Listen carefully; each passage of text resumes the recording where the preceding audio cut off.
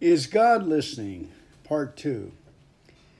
There's a couple of areas where it's important that I say this. There was a time in my life where I was praying and singing songs, and it felt flat that God was not listening. And then I asked him, God, are you listening? And I didn't hear a voice, but I just heard an impression, a presence, a sense of his presence. Yes, my son, I am listening. In the year 2019, where I didn't have a car, I sold my car because the transmission started going out, and to get that car was a miracle. So there's miracle upon miracle upon miracle. But let me go ahead and real quickly tell you that in 2019, I asked God, I started praising him and thanking him for a car. And I had to think what year it was. You know, it was pre-COVID days and stuff. I had my truck that was freely given to me. And the guy who gave it to me, my brother-in-law, said he wanted to pay for the registration. It cost me $249 registration, then another $49 for the smog, and boom. I had a pickup truck, brand new tires, a brand new battery. I had to do some things in it to get it, clean it up and so forth. But I fell in love with the truck. I noticed that it needed a lot of gas. And he did tell me, good luck on the gas. 9, 10 miles to a gallon. Anyway, I would pray for resources, and then God would give me gas or resources so I could buy a full tank of gas. So one day, Anna was visiting her parents, and I talked to her in the morning. I said, agree with me that I will get a full tank of gas today. And she says, okay. So we pray. So we say, Jesus, you got mail. Jesus, you got email. We need a full tank of gas for this car, for this truck. And boom, 4 hours later, I called her back and I said, hey, I got the gas. And she goes, oh, that's nice. And she goes on to talk about something else. Because, guys, miracles like the sun and the rising of the moon, love and immune system are all so common that it becomes common to us. Miracles become common. I didn't put it as good as I should have, but anyway, because they happen so much to us, we expect them, right? We ask for the order. And then, so I told her, I said, hey, I got a full tank of gas, but it's not in the truck. And she goes, what do you mean the full tank of gas is not in the truck? I said, yeah, one of my good buddies, Al, somebody gave him a brand new car, and he wanted that old car out of his driveway, and he brought it over here to me, and then we went to AAA, and I paid $15, and they transferred it to my name, and the car has a full tank of gas, and it's a Toyota. It's an older 1990s something, 4-speed, but it's a gas saver. I said, wow. I ran around it for a long time until I had to go knock on his door and find out how to open the gas thing. So God answered. So that was the second car. And then I got another call from my sister. It says, hey, you want our Lexus? The one we used to sell real estate with? It's just sitting in the driveway, and it's been sitting there for a long time. And my son used to drive it. He doesn't drive it anymore.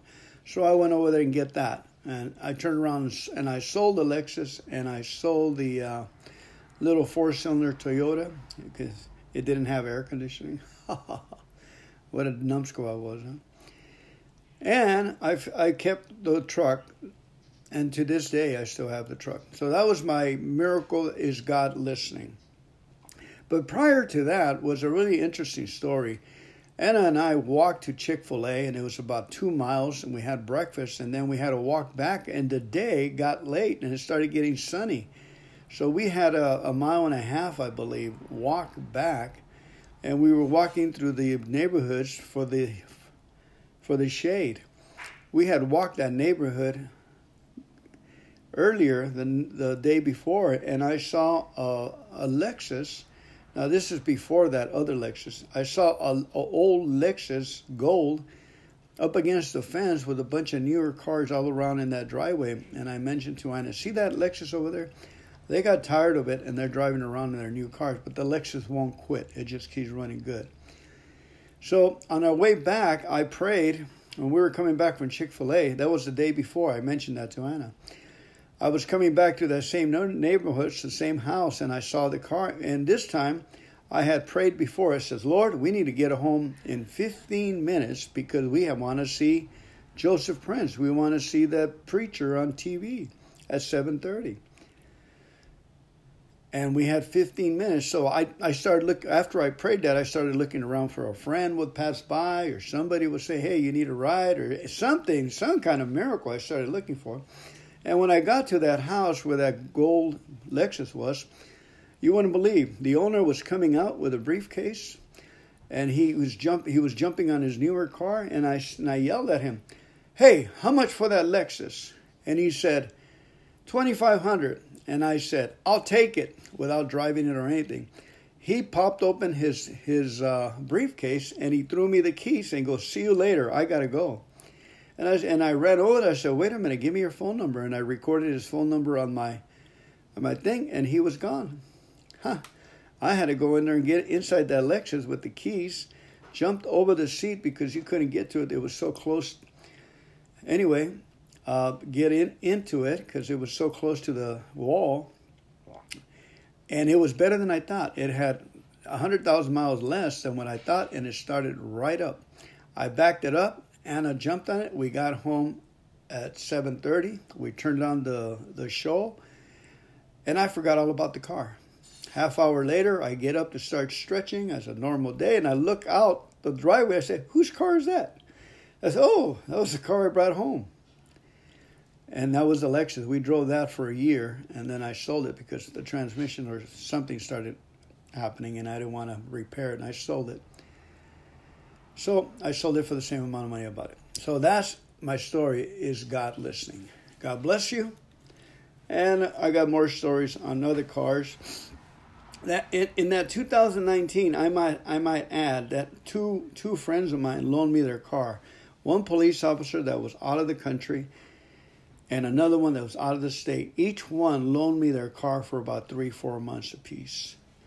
So I don't know why I buy cars. God bless you. Take care. I haven't bought a car, and I'm not going to buy a car, and I'll give you the next report. We're believing God for another newer vehicles. Take care now. Good morning, loved ones. Hebrews 11:1 says faith is being certain of what we do not see. Kind of paraphrase. Genuine faith puts its letter in the mailbox and lets go. Distributes. This distrust, however, holds on to a corner of the envelope and then wonders why the answers never arrives. It is the same way with genuine faith. It hands its circumstance over to God, allowing Him to work. Psalms 37:5 is a great confirmation of this. Commit your way to the Lord, trust in Him, and He will do this. He will never work until we commit. Faith is receiving, or even more, actually appropriating the gifts God offers us. We may believe in Him, come to Him, commit to Him, and rest in Him, but we will never fully realize that all our blessings until we begin to receive from Him and come to Him, having the spirit of abiding and appropriating. One of the ways that I have seen in my past is knowing that God hears my prayer. That is a significant skill developed over time. I'll give you an illustration. When I was selling real estate in Baldwin Park, when my sons were young, the boys, I had a Mercedes-Benz. I had quit my job, Rouse Grocery Company, and I went full-time with Century 21. 2 weeks later, they closed the building. I was without a job. I had a house payment, a car payment, and I was in the parking lot, and I started laughing. It was humorous to me. You know, that's a great act of faith when you're able to to be in that position. Anyway, make a long story short, it was a grueling 8-9 months trying to pay the house payment. Finally caught up some, and finally made payments good on the car, but they still came and took it. In other words, they repossessed the Mercedes-Benz. So I was without a car selling real estate in Baldwin Park, and Bill, my broker, says, you need a car to show property. And I kept telling everyone, God's going to bring me a car. I put my Bible on top of my desk, and they would put my Bible on my chair, telling me that this was an office, it wasn't a church. Anyway, make a long story short, for about 3 weeks, I kept thanking God, and somehow I knew He was going to throw cars my way. I kept thanking Him. I got a refund from the Mercedes for about $2,000 because they had made an error in taking the car. Because the state had said that I didn't pay their taxes, but what it was anyway, that was taken care of. But make a long story short, I had a customer I was selling property for, and he had a brand new Corvette he couldn't sell. He was about 75 years old, and he had another Corvette, Cargill. So what happened was he gave me the car to sell, and I had it for 2 months, and then he gave me another Corvette to sell. I sold that right away, a red one, and then I went out and bought a car. I shouldn't have bought the car myself. Anyway, everybody knows this story. God provided abundantly, and today I find myself again without a car. I'm walking around, and I said a prayer last night that I know God heard me, and I have faith. So the next report you get is I'll be telling you what kind of car God has brought my way, what kind of vehicle. It may be a loaner, it may be a rental, it may be something that God will instruct me to go get. Anyway, I love you. God bless you. I'm going to Santa Cruz for May 5 de Mayo. I'm going to a men's retreat. I have a friend I'm working with. He's got 1.5 years sober from drinking, and he asked me to go over there. He's working for Apple Computer. Actually, he's an elevator mechanic, and you develop friendships here that you have to uphold.